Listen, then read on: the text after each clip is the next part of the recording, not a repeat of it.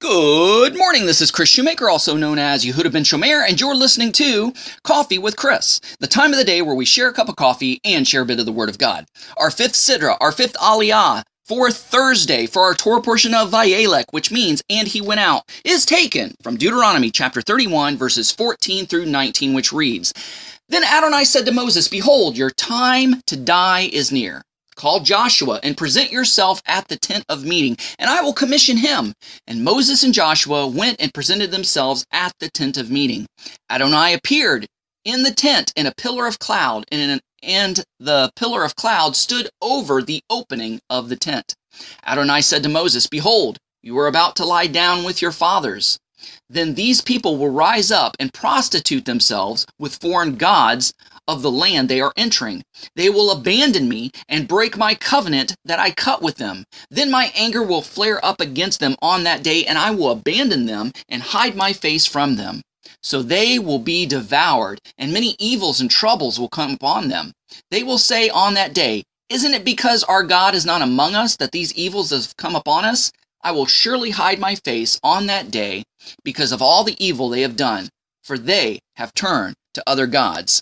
You know, human nature is so predictable. Because of our fallen human nature, we are prone to sin. We are prone to idolatry. We are prone to be disloyal to God and to His covenant. We are prone to sin. It's like the second law of thermodynamics. That's one thing that blows evolution out of the water. Evolution says that things keep getting better and progressing and growing. But if you look at the second law of thermodynamics, it says that everything is degrading. Everything is crumbling. Everything is getting worse. And we see that. I mean, our bodies don't get better as we age. They grow more decrepit as we age. The universe, it is winding down. That's why stars explode into supernovas and things of this nature. So this passage, God was actually forewarning Moses and Joshua, saying, look, all the things that we just talked about in Deuteronomy chapter 28 is going to happen. You know, so be ready for it. These people will fall. But repentance is always there. Repentance is always an option. It's always available. And one day they will come back to me. So as I said, everything degrades. And this is spiritually speaking as well. Just look at the degradation of the moral fiber of our nations. You know, Canada and the United States was founded upon the Judeo-Christian principles of the Word of God, and we have drifted and strayed far away from it, just as the children of Israel did. And what happened to them? They went into Babylonian and Assyrian exile, respectively.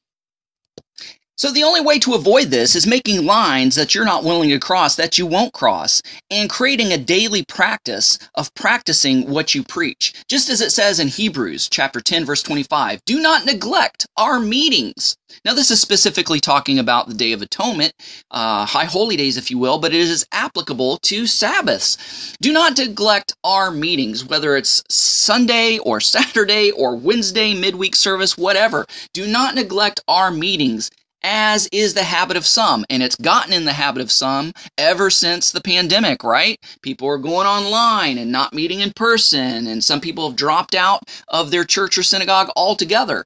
So it says, do not neglect our meetings, as is the habit of some, but encourage one another, and all the more so as you see the day approaching, the day of Yom Kippur, the day of the return of the Lord as well, as some people say.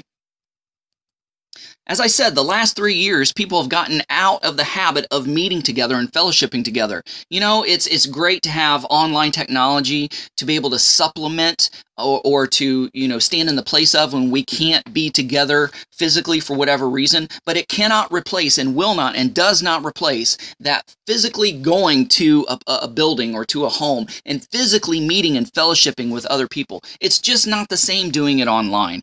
So I encourage you to find a believing community, a church or synagogue that you can get involved with or a part of, or a Bible study, and start fellowshipping with other believers, because we need each other. We need that interpersonal interaction and that personal relationship. These things also will help us to stay faithful to the Lord and stay faithful to His Word, so that we will not stray and therefore be punished for straying. So let's just remember these things.